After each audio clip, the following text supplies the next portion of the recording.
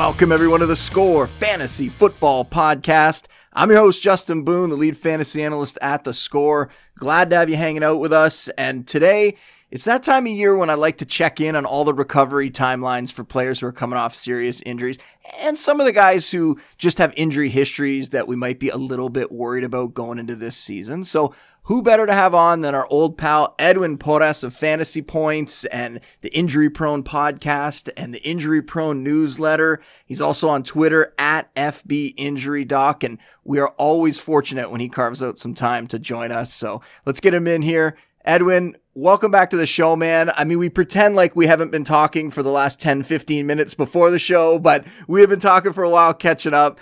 I sent you a very long list of players that I was curious to get your take on. The first group will go in depth, and you can have the floor. You can explain your outlook for them. And then at the end, I'm just going to do a toss-up of some rapid-fire names for you, whether you're buying or selling guys based on their injury history. But let's start with the bigger names. Let's start with the bigger injuries, and we can go position by position here. Though I will say that there were a lot more quarterbacks and running backs that I wanted to talk to you about than the other positions. But anyway, let's start with Kyler Murray. And this is an interesting one because he suffered a grade 3 ACL tear in December, and that puts his early season availability in question. It also makes you wonder, as a rushing quarterback, is he going to be limited in any way when he comes back? Is he going to want to run as much? Is he going to be able to run as much? And I know best ball players, they've baked that into his price. He's going off the board as the QB 22 right now, which is a long way from where he actually normally is in fantasy. He's been a top 12 fantasy quarterback each of the last 4 years on a per game basis. So Edwin, is there some hope here that Kyler can come back and make the kind of fantasy impact that he has in the past? Or, are best ball drafters right to be concerned about this? And I'll admit I have him pretty low in my rankings too. Yeah, this is a conversation that I think is twofold. The first one is just from a health medical perspective. What do we generally anticipate from quarterbacks coming back from ACL tears? And obviously, what is going on with the team itself, with the Cardinals? Do they want to bring him back? Do they want to see him show off his abilities for some trade value? Do they want to bubble wrap him and make him part of the plans for the future? The bottom line is we don't know that second part. We have no idea. And I think the one thing that I do want to sort of like get off my chest, Justin, is that we don't know. We have no idea. And I think that the biggest mistake some fantasy players make is treating situations as concrete when we're in the middle of June.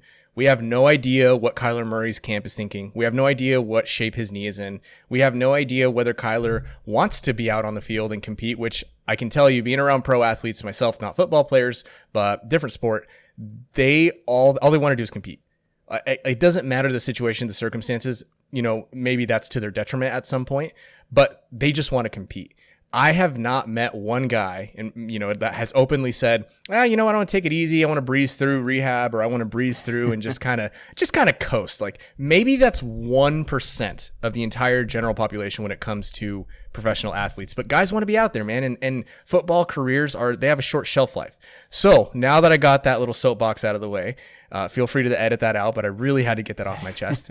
Let's look at the medical perspective, because that's what you brought me on here for. So from a medical perspective, an ACL tear, when you have surgery, you count backwards from the day of the surgery, not the day of the injury. So Kyler Murray's surgery was on January 3rd. What we've seen, instead of giving an average, I'll just give, I think this helps frame it a little bit easier for some people to understand. Here are some quarterbacks who you can kind of relatively compare from a rushing perspective to Kyler Murray, and when they came back. So Donovan McNabb, 9 months and a week, and he also had a meniscus issue. You look at RG3. He came back at 8 months, and he had, if I believe, an LCL as well. Deshaun Watson, 10 months. Carson Wentz, 9 months and a week, and he had an LCL. You look at Joe Burrow. Joe Burrow's entire knee exploded. Fair enough, he doesn't rush as much as Kyler does, but even though Joe Burrow's entire knee exploded, he was able to come back in 9 months and a week. So the bottom line is, when these guys get injured, they come back pretty fast. And that's really something that we need to keep in mind as fantasy analysts, is because we need to understand the soonest that a guy can come back, and the soonest that Kyler Murray, in theory, could come back is at that 8-month mark. Now, because there is some involved meniscus issue, I'm not entirely certain if they repaired it or if they trimmed it out. I would add another 2 to 4 weeks to that 9-month mark. So we're looking at somewhere between end of September, beginning of October, the soonest that Kyler Murray could feasibly come back and be safe. Now, could it be before that? Yeah, absolutely. But do I think he comes back from a physical perspective, or can he come back within the first half, if not the first 6 weeks of the season? Yeah, I think that's absolutely on the table for Kyler Murray. Yeah, and I think it'd be one thing if he was projected to come back in, late November, December, and if the team's not doing well at that point, then maybe the team just decides to keep him out, or maybe at that point, Kyler kind of looks at the situation and goes, wait, this team's going to have a high pick. They might be drafting my replacement. Is there a reason to come back? I think that's part of the thing that fantasy managers have been considering in all of this. But if you're saying it looks like he's going to come back in the first half of the season, then, they're not out of the playoff mix at that point. It'd be really hard to hold him out for 3 months or something like that versus, holding him out for a single month or a few weeks at the end of the season. So I am fairly low on him. I would just rather take my shots elsewhere at quarterback, just because there's so many good quarterbacks now that there's really no reason in my mind to just take on what could be the injury risk and what also could be a potential headache with the Cardinals looking like they're not going to be a great team this season and all the drama that's happened there and what could come. So I've actually grabbed the rookie Clayton Tune on a couple deeper Dynasty Superflex squads, just in case he does get some starts early in the season. It would either be him or the veteran Colt McCoy. He could be under center for however long Kyler misses. Absolutely. And I think that's totally fair. If we zoom out from a big picture perspective, Kyler Murray comes with risk, right? And I hope I didn't come across as saying that he comes with no risk and he's a slam dunk. No, he absolutely comes with risk from the injury, risk from an exacerbation of the injury, risk from the organization standpoint itself. I 100% understand that he comes with risk. I just think it's not as concrete. I think we know less of an idea about specifically how it will play out, as opposed to maybe how what the potential options are for it to work out. So from a rushing perspective, for example, it's hard to know as well. Like, that's a little bit more volatile as well. Looking at those same guys who came back from a rushing perspective, Donovan McNabb, it's kind of all over the board. Donovan McNabb, he had 12% more rushing attempts his first year back. RG3 had 18% fewer. Deshaun Watson had 22% more. Carson Wentz had 37% more. Joe Burrow had was a 33% less. I'm sorry, I think I messed up Carson Wentz. Carson Wentz had 37% fewer. Joe Burrow had 33% fewer. So it's like all over the board. So from an attempt perspective, like a rushing attempt perspective, there is that averages out to be just about 90, like a 10% drop in rushing attempts per game. So that's also something to consider. There's a lot of risk with Kyler. There's a lot of unknown, but I also think, like, from a best ball perspective, sort of like you said, it's baked in at this point, and I'm more than happy if Kyler finishes as, like, let's say the QB 15. I don't know, he plays 12 games, 13 games. I think at current, like, especially in best ball, like, just given where he currently is, like, I'm fine with that. The old better in best ball, but I agree with you there that I think that is the one spot where I'd feel more comfortable grabbing him. Now, we'll go to another NFC West quarterback and a whole different part of the body to talk about here. Where do you stand on Brock Purdy's timetable? We know that he underwent the elbow surgery, had the repair to the torn UCL.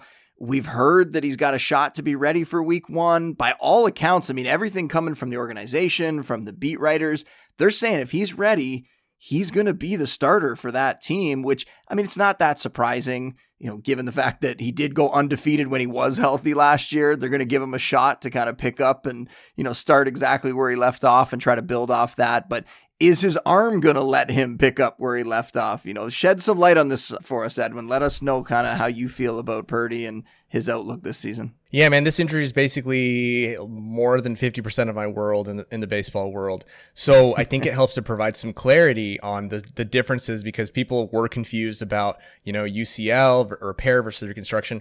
Long story short, many variations left off, but here's the in a nutshell. A UCL reconstruction. The fastest UCL reconstruction is the hybrid approach that they use right now. That's where they go in and they just fix the entire ligament. They reinforce it with a brace and they tie it back down. That's an entire reconstruction. Those will be anywhere for pitchers specifically. Remember, we're talking pitchers here. Pitchers will come back from those 9 months at the soonest, but that is extremely fast. So 9 to 12 months, it can even extend out to 15 months. It's extremely variable. Here's the difference between pitchers and quarterbacks. The throwing motion and the throwing velocity and the throwing volume of a quarterback is much, much lower than it is of a pitcher. The other thing is, because of that, a lot of times quarterbacks can get away with getting a UCL repair, which is different and less of a procedure than the UCL reconstruction. So what the reports that we've seen is that Brock Purdy had a UCL repair. So a pitcher can actually come back in 6 to 9 months from a UCL repair pretty commonly. So for a quarterback where they're throwing less, they're throwing not as hard, I think Purdy now, extending out to week 1, he'll be just under 7 months. That is a very, very realistic timeline for a quarterback. And I think at that point, the only thing that would set him back or make the organization uncomfortable is that if he wasn't able to take live active snaps in training camp, I think that would be an indirect consequence of him not starting week 1. But in terms of like physically capable and ready to be back by week 1, that's definitely on the board. And the importance with him, I mean, it's not just all about the weapons in San Francisco. They have so many great players, as we know, so many awesome fantasy options.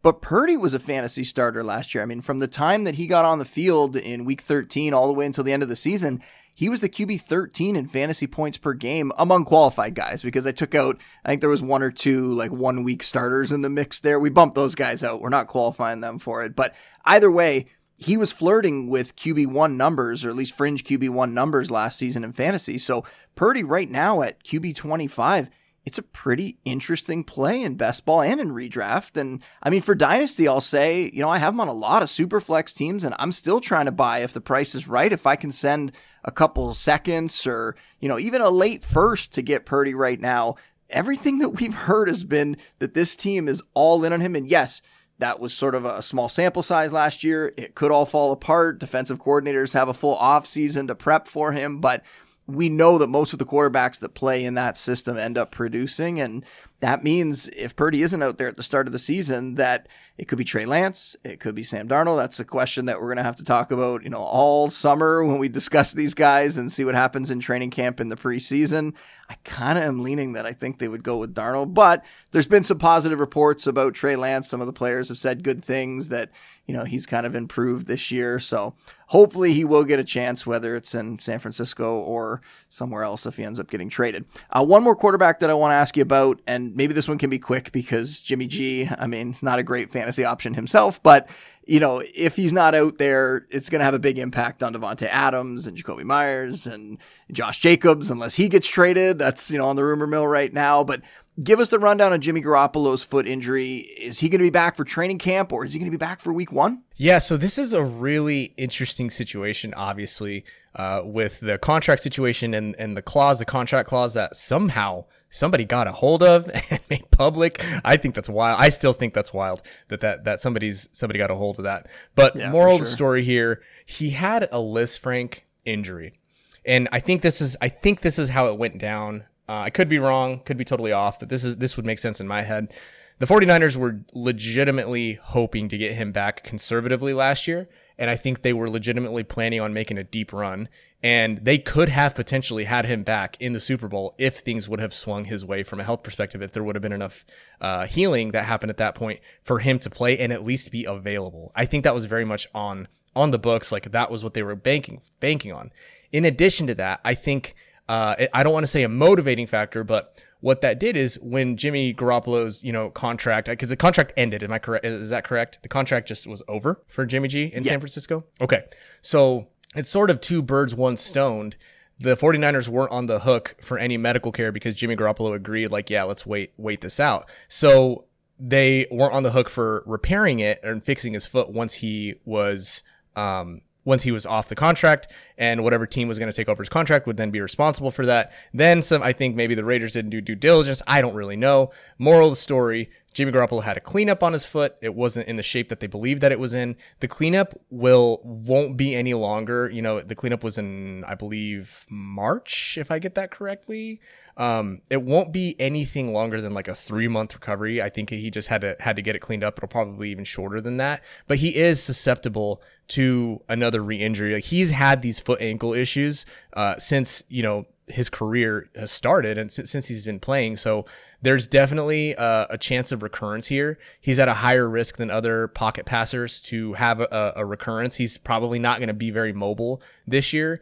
And I don't know, man, I think he'll be ready for week 1, but he's not a guy that I'm not going to chase him very much. As a result, I don't really know what to do with guys like Davante Adams. I'll leave that up to you. I'll let you figure that out. Yeah, I mean, it's going to be tough because if Jimmy can't go, you're looking at the rookie Aiden O'Connell would probably be the best of some bad backup options that they have on the roster right now, because I don't see the point of trotting out a veteran like Brian Hoyer. I mean, he's more of a coach than a player at this point. I don't think there's any reason to put him out there. It's also possible, I mean, they could sign somebody like Carson Wentz to a 1-year deal, or maybe trade. I mean, this is pure speculation. I haven't looked at the numbers, but like maybe trade for somebody like Jameis Winston or another backup around the league like that. But it feels like this is the right year for the Raiders to tank and try to get a top quarterback, and the Jimmy G injury would actually help that process along. So I don't even know what they're rooting for at this point, but fantasy wise, I think even if they did go out and get one of those other backups or a Carson Wentz, I think right now it would just kind of be best if Jimmy G was out there,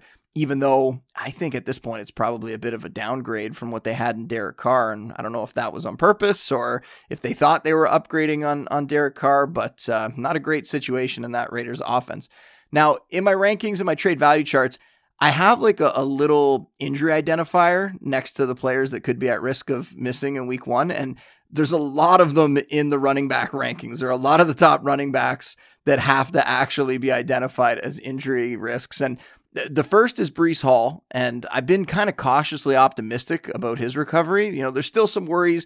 You got a ball carrier coming off a torn ACL, and for Hall, I believe it was a torn ACL and a torn meniscus that he suffered in October. Correct me if I'm wrong there, but I've been ranking him ahead of consensus, I think, all offseason, in part because he looked like one of the best running backs in football when he was healthy last year, and it was sort of a small sample size, but that's why you're here. I mean, to tell me, am I being too aggressive about drafting Hall? Because if he is out there in week 1, it's possible that he's not getting the kind of workload that he was getting last season. He could be limited. They could be playing it safe with him, especially now that they got some real playoff aspirations with Aaron Rodgers there. So tell me, am I being too aggressive by taking Breece Hall? I mean, I would take him in the late 2nd round. I think ADP wise, he's more of a 3rd round pick right now. No, I don't think you're wrong at all. I mean, in reality, I would probably take, and I'm not going to do this because ADP is allowing me not to do this, but I would take Breece Hall as a top 12, top 15 pick. Some of the things that he did last year were obviously incredible. He's got his shortcomings. He doesn't come without risk, but the bottom line is that you're correct that he had an ACL. He had basically a carbon copy injury that Saquon Barkley had in 2020.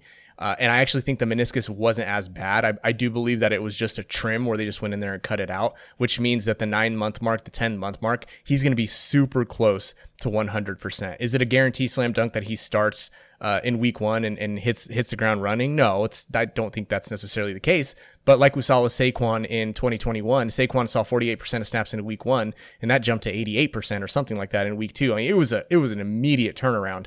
And so I've seen recently the trend of Breece Hall's ADP actually going down, which this is how much people love me, Justin. I put out my newsletter, the Injury Prone newsletter, a piece about why Breece Hall should be getting hyped up. And then immediately the following week, his ADP trends down. That's the kind of carry I have around here in these streets, I got to tell you. So his ADP is on the downturn. People are scared off specifically by the Saquon Barkley recency bias. Saquon had a fluke ankle injury. You don't have to worry about what happened with him from that perspective. He was on a literal top 5 to 8 running back on a points per game basis finish. Saquon was in 2021 because he meets all of the criteria: being a freak athlete, being extremely young, 22 years old, having extremely high NFL draft capital, and just being good at football. If you mix and having a very, very simple ACL reconstruction injury. All of those factors, that's how Adrian Peterson was successful. That's how Jamal Charles was successful. That's how Saquon Barkley was on, the upswing to be successful. So it's not just that I think Breece is a good player and, I think he's going to do great and I want him to do well and I'm projecting no, Breece Hall objectively meets all the criteria that you would want to see in an outlier to finish as a top 5 to 8 running back overall on a points per game basis. Now, does he come with some risk? Yes. The one risk that he comes with is something similar to what happened with Dalvin Cook, where Dalvin Cook came back the following year. Very similar in the sense of it was his rookie year, and then the following year came back. He ended up missing 5 games because of a hamstring strain. That's actually not that common. You see that happen with the older guys. You saw that with Danny Woodhead. You saw that with Darren Sproles. Both of those guys were 30 plus, but you don't necessarily anticipate that, because he doesn't have a history of it. And he's had plenty of time to recover and to recoup. Now, could it happen? Yes, absolutely. But unless a fluke, incident happens or he has some sort of soft tissue setback, I think Breece Hall is about to go to the moon. Yeah, and that's one of the things that we could say about all these guys, right? You mentioned at this point in the year, there's still some time before the season. There could be setbacks. Things could change, but we're just kind of gauging where everything's at right now when people are making decisions in their fantasy leagues at the moment. And if you look at Breece Hall last year, like I said, it was a small sample size, but in the games where he played over 50% of the snaps, he was a top 8 fantasy back in a per game basis there. So I would probably have him ranked as my number 1 overall dynasty back if he hadn't suffered the torn ACL. And that's how high that I'm evaluating him as a talent. So I'm hoping that you're correct. And I'm hoping that he's going to be close to or at 100%. And we can see him keep that going. So I mentioned all of those criteria that we talked about for the running backs who have come back and been outliers. If you're on the fence as I'm going to wait until year 2, I think that's a mistake. I think you're missing out on value. There's really no evidence to show that the second year ACL bouncing back in the second year is really a thing. In fact, we've actually seen that most backs, actually 42% since 2010, actually fall out of the league the second year after an ACL tear. And I think it's another extremely small percentage actually do bounce back. It's very small. And those are usually outlier cases like J.K. Dobbins, potentially Rashad Penny, potentially Gus Edwards, and we'll get to those guys later. But don't just fall for the, I'll just get him in year 2, because you definitely miss out on value. I think some fantasy managers do get lost in the weeds a little bit, lost in the sauce. There's a lot of data out there. There's a lot of analysis, but big picture, don't just fall into a principle or heuristic that you haven't seen evidence for. That's what I would say. And I think this is a perfect example. All right. Well, give us some clarity here on Javonte Williams, because I like him too, but I feel a little less confident in him this year. He had the torn ACL and LCL in October. And based on what I've read, this injury could be more like J.K. Dobbins and what he dealt with last year, when he was kind of delayed and then he was limited when he did get back, and then he ended up getting hurt again. And we didn't really see him get back to form until late in the year. And at the same time, Javonte was out there running at OTAs, and you talked about, Breece Hall's, the public perception and his value going down, his ADP going down. And then there's reports that Javonte was out there running at OTAs. And other than Samaje Perine, they didn't really make any big additions to that Denver backfield. So are things trending in a positive direction for Javonte, or should we be wary of him? I think that from a big picture perspective, he's obviously not going to be a zero. But I do think that he's at risk to start the season on the PUP. This is a more complicated injury for Javonte Williams compared to Breece Hall. It does have that posterior lateral corner involvement, which essentially means, you just extend out the timeline because you have to be a little more careful in the first, month or so, 6 to 8 weeks of surgery. And it just takes longer. It's just objectively takes longer. It's going to take at least 11 months for him to fully recover from this and actually be ready and in a position to maybe even make some game-like moves, some game-like explosive moves. But here's the reason that I don't love Javonte, even though he is young, even though he does have high draft capital. He's really honestly not that raw from a raw athleticism perspective. He's not that much of an athlete. Another thing that we looked at from, a Breece Hall perspective is and just ACL players who came back from ACL and were effective in their first year back is a speed score. Breece Hall is 92nd in the speed score. Williams is the 69th percentile of SPORK, and he's only in the 40th percentile in the 40-yard dash. And his speed score is even lower than that. So, it's not looking good. The other thing is if he starts on the PUP, those are the guys that we have traditionally seen not succeed. So Stephen Ridley, Jerick McKinnon, who, he didn't even play the first year back. Dion Lewis, he had a cleanup procedure. Kevin Falk, he was a little older. We saw Dobbins and Edwards. Rashad Penny, he had more complications. All of those guys started on the PUP. Most of the guys that we've seen fail, if you want to call it fail, after the first year after an ACL, is because they started on the PUP. So if he starts on the PUP and has more knee issues, he's more likely to have lower body issues that are associated with it. In fact, 41% of the sample that I looked at in terms of players, running backs coming back from an ACL and went on to miss more time, additional time because of the knee injury or additional time because of just a lower body injury. 7 of the 14 were actually started on the PUP, and they were linked to their previous knee injury. So all of that is to say he can be fine. I think there's a chance that he has complications in the way that J.K. Dobbins had complications. So when we talk about risk, of all the guys that we've talked about, even if it doesn't come to fruition, of all the guys that we've talked about so far today, Justin, Javonte, just from a historical precedence perspective, a medical perspective, and the data that we have, he has the highest chance, the highest likelihood to have some sort of complication. It could come in week 12. It could come in week 1, or he could be cruising and it could come in, and you think your best ball teams are cruising. It could come in week 15 and they shut him down. There's just a lot of variance that could happen with Javonte Williams this year. It's not to say that he can't bounce back, but the last thing I'll say is of all those guys that came back and started on PUP, the average of their fantasy points per game, when you average it all out for those guys that started on PUP, was 52% of pre-injury levels. It's not great. Yeah, and that's why Perine, definitely an interesting pick in the middle rounds, and somebody who the team said is going to have a role regardless of Javonte's availability. But if Javonte's limited or out in September, Perine could help win you some weeks early. So Sean Payton, I know that he wants to get that ground game going, take some of the pressure off Russell Wilson for sure. I really like Perine as a pick this year. We'll keep going here. We still got a bunch that I want to talk about. That's it for the ACLs, though, I think. What about Tony Pollard coming back from the broken leg? Does he have enough time to be good here for training camp, or at worst week 1? Is he going to be okay? You know what? I wish you would have made Tony Pollard a rapid fire. Tony Pollard to the moon. He's going to be okay. He is extremely good. I think, the only thing, and I said this on the last podcast I was on, Justin, the only issue that I really have with Tony Pollard, and I think it's a legitimate concern, is that he has a future Hall of Famer backing him up that might take touches from him. Okay, and that is? Deuce Vaughn, of course.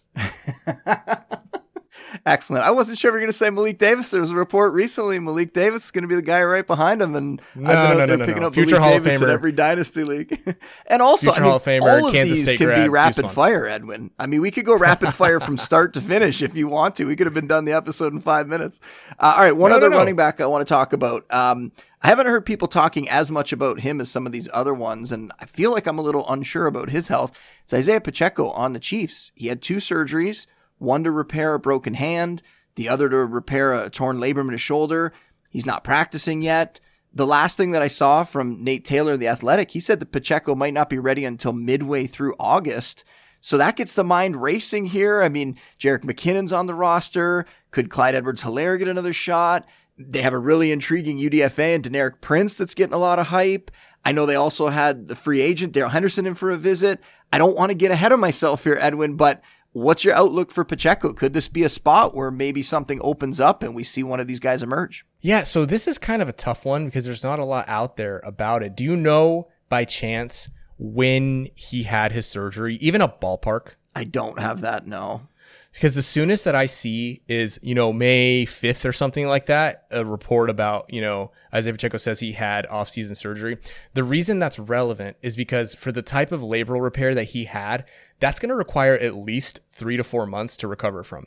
Now, I would hope that the Chiefs didn't wait until May and didn't try conservative therapy with him for that long before deciding, okay, it's going to be the beginning of May and we're about to, we're going to put you under the knife for a 4-month recovery. I don't know, honestly, that that's the case. I hope that's not the case, but if he has 4 months, 5 months even to recover, this is a very similar surgery that T. Higgins had last offseason. He'll have plenty of time if that's the case, if the surgery happened in February, beginning of March, but that's really where this concern is coming from for me, is like not knowing the date of his surgery. If somebody can confirm that his surgery is, he had 4 months before training camp, then I'm not concerned, but I just haven't seen that. Okay, we'll have to keep on the lookout for that one. What did you think about the Rashad Bateman update that we got in OTAs, that he had some hardware removed from his foot recently, and that's after having the Liz Frank surgery after his season ended early last year, and then he gets a cortisone shot in his foot now and has to sit out OTAs. Any reason to be concerned about him for 2023 or maybe potentially long-term if this is something that's bothering him? He is still having pain. So I think that ever since, that report came out that he had the cortisone injection, people have been, slightly losing their minds. His ADP is on the downturn. Again, Justin, the amount of pull I have in the Twitter streets, I put out a tweet about how excited I am, and his ADP continues to drop. He's definitely not without risk, just like a lot of these guys that we have talked about. He is at a higher risk to re-injure the foot in this first season back. You don't love that he's still having severe pain after the hardware was removed, but the upside is that he had the hardware removed. The hardware might have been causing him pain in the beginning, and so when they remove the hardware, they remove any chance that that's going to be something that has to happen during the season, in the middle of the season. He's got plenty of time to continue to recover. I do think that he's going to take a little bit to ramp up, but Rashad Bateman can be successful. I think one of the precedents that we can look at, or a guy for precedent we can look at, is Marquise Brown. Not the perfect comparison because it was his rookie season, but Rashad Bateman is a good football player. He has been super unlucky with these injuries. He had a groin issue, and now he's got the Liz Frank thing. But I really think that by the time we get to mid-October, as long as he's able to stay on the field, I think Rashad Bateman can deliver. I'm still excited about Rashad Bateman, and sort of like you said earlier, this is just the information we have now.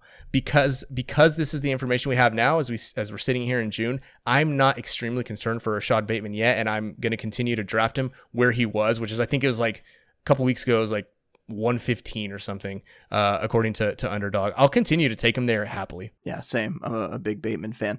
One more before we get to the rapid fire. Kyle Pitts had a grade 3 MCL tear in November, sat out all off season, didn't participate in OTAs. The team keeps saying that he's going to be back for training camp. Any reason to be worried about everyone's favorite dynasty tight end? Oh, Kyle Pitts.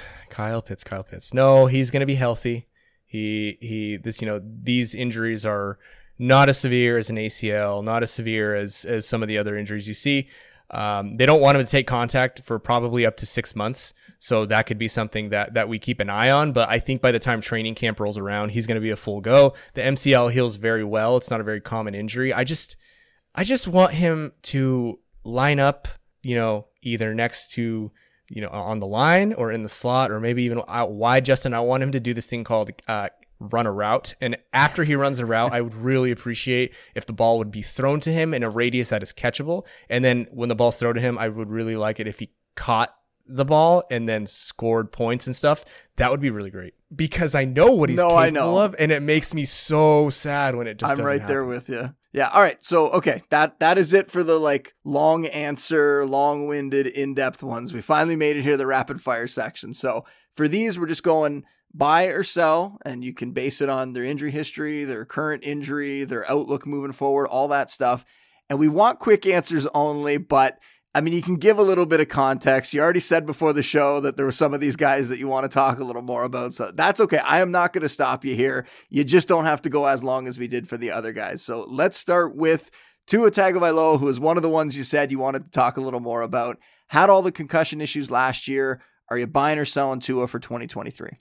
I am in on Tua with the caveat that his next couple of years are slightly volatile. It takes a couple of years for the human brain to sort of rebound from one concussion, let alone two, in back-to-back instances. In terms of NFL precedents, I want to make it very clear. Concussions aren't great. Concussions are bad. We don't want concussions. It's at least, we don't want the long-term effects of them, et cetera, et cetera. For NFL standards, I'm actually quite surprised at the hand-wringing that there's been. We have guys like Brandon Cooks, who at one point in a period of 4 years had 5 concussions. Yeah. We've had Jordan Reed, who was in a very similar circumstance. We have guys, you can list them. There's some offensive linemen. One of the Bills' offensive linemen had an excessive amount of concussions at one point in his career, back to back to back. So probably because he's a quarterback, probably because the spotlight was on him, probably because, all the lights and the attention moved to Miami and the Dolphins this year. But, my point in saying all that is, yes, this was unfortunate, and yes, another concussion could end his career, but this is not something that we haven't seen before. And so if we're talking from a fantasy football lens, again, I want to be very clear. Tua the human is more important than, for our fantasy purposes. But if we're looking at this as fantasy gamers, Tua is not, an extraordinarily higher risk than some of the other guys that we've seen continue to play through these concussions. So for now, tentatively speaking, I'm in on Tua. All right. Jonathan Taylor had ankle surgery in January. Where's he at? Are you in or out on him? See, I'll be short on this one because I know that you're mad at me because I went on a soliloquy there. Not Jonathan at all. Taylor. I'm in. I'm in from a health perspective. I'm not concerned. I think that the thing he hasn't missed a practice since middle school. Like, I understand like the allure of like viewing that, but like this guy was, I do not believe this guy was never, in the training room. I'm sure he had issues, and that's, that ankle injury that he had where they had to do the cleanup. Like, it sounds like he had spurs in there. Spurs don't just magically grow on your foot overnight. So I think he had some issues, but I'm in on him this year from a health perspective.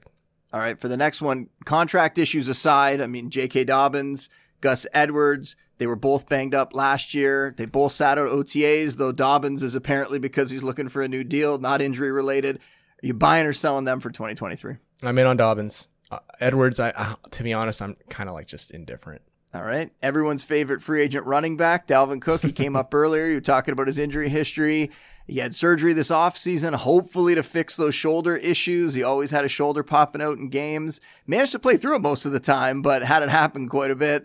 How you feeling about Cook? Yeah, pencil him in for maybe 2 to 4 missed games every year. But if you're into that kind of stuff, and I usually am, depending on where his ADP is, like I'm in on Cook. I could do that. All right, what about the rookie Tajay Spears, the Titans rookie back? Apparently has no ACL. That was the report that came out around the draft. The Titans seem quite happy with him, though. They've been giving him as much as he can handle. He seems like he's going to be the heir apparent when Derrick Henry moves on, whenever that happens. Would you be drafting him based on the state of his knees? I would be drafting him right now, but it could change as soon as next year. A guy with the medicals that have somehow become public, a guy with medicals like him, they don't last long. That's just the unfortunate reality and the truth, to be blunt. They don't last long in the league. Those guys are more likely to fall into, the same path, the career path that happened to Todd Gurley.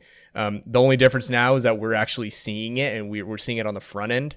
And so the flip side with Spears is that Derrick Henry really fell off last year compared to 2021. I know the samples are different. It's pretty stark. Derrick Henry's numbers, his fantasy numbers from 2021 to 2022 were very stark. And so I think we can finally say that we're probably watching Derrick Henry ride off into the sunset. And if that means that, we're going to see more Tajay Spears, then I'm in line for that. A dart, I'll say. All right. This is a must on an injury episode. Michael Thomas. He says he's going to be ready for God. camp. Do you believe him? Is Michael Thomas going to be ready for camp, and is he going to be able to stay healthy this year? You know what? I said this last year. I said, I don't know. I don't know what's going on. I think there's a lot of risk there. Allegedly, he's going to be ready for camp. I don't know why he's not ready, at this point. I understand if fantasy managers are just out on him. Maybe depending on how far he slides, I'll take him as like my wide receiver 3 flex and hope for the best. We did our must-have players for 2023 episode recently. Derek Brown and I, we both picked Darren Waller as our must-have tight end this year. I know some people are still shying away because of his age and the injury history. Are you one of them? This is really hard to say. I don't like that long pause. I don't like that long pause, Edwin. Here's the deal.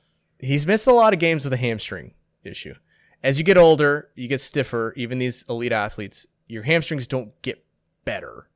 So what I'm doing right now, the reason I pause is because I'm going through my Rolodex in my head of the last 30-year-old, either receiver or tight end, who had a severe hamstring issue like that and then bounced back without any setbacks. It's definitely possible. It's certainly possible. Just know what you're getting yourself into with the 30-plus-year-old tight end who came off a soft tissue injury. There's a risk there, but I also think there's a lot of reward. And depending on the type of fantasy gamer you are, he could really pay off. And if he doesn't, then you're just going to start streaming like the rest of us, Justin. All right, and the last one here, another older tight end, Zach Ertz, turning 33 years old this year, coming back from ACL and MCL repairs. Is it time to just turn the page on Ertz? Is it going to be Trey McBride there now, or do you think Ertz could actually come back and maybe give us another year or two here of production? You remember how Logan Thomas looked last year? That's in the cards for Zach Ertz. I'm not just turning the page. I'm probably going to shut the book. All right. It is Trey McBride season. Then you heard it there. And that is all for today's show. I mean, make sure you're following Edwin on Twitter. I said it off the top, at FB Injury Doc. Check out all his work, including that injury prone newsletter that he talked about. It's always a pleasure, dude. I love having you on. I appreciate your insight on this stuff so much. I think it's incredibly valuable. And I think it really gives people an edge when they're actually paying attention to your work. So it makes me sad when you say that ADPs are going in the opposite direction of your advice, or maybe I should be happy because I'm getting to benefit because I'm following your work. So I hope people realize how valuable it is what you're doing. And I will say, is there anything else that you're working on? I mean, I mentioned a bunch of it. Anything else that you want to direct people towards before we get you out of here? No, well, Justin, first of all, it's always nice to be on here. I always think to myself that the sharpest analysts that are non-medical in this space are always the ones who reach out to me. I think that maybe some other aspiring analysts should consider medical perspectives more frequently, not just mine. So I think that that's part of what makes you so good at what you do, is that you consider every angle and you understand every angle's importance and you understand how it all plays into the bigger picture. So, I mean, that's hats off to you for that. You've always been really good at that. In terms of what what we're looking for in the future, I am going to publish basically everything that's in my brain that I've looked at over the last 5 years doing this job. Is going to be put onto digital paper, a PDF, basically, an injury book. And I'm going to publish that sometime in, early to mid July. And if you sign up for my newsletter, the Injury Pro newsletter, it's the link on my Twitter at FB Injury Doc. Just sign up there and you'll be the first to know when it drops. Outstanding. Everybody will be on the lookout for that. As for me, I did a quick mid-month update to the Dynasty Trade Value charts on Monday. I will try to do the same for the redraft rankings over the next 24 hours. I'm also going to have a bunch more articles on the way coming up this week too. Players to avoid, super deep sleepers, lots of stuff as we ramp up towards the launch of the Scores 2023 Fantasy Football Draft Kit. So I'll be back with another episode later this week.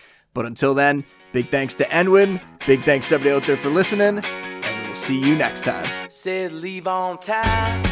My baby said leave on time. Leave on time with me tonight. I said leave on time.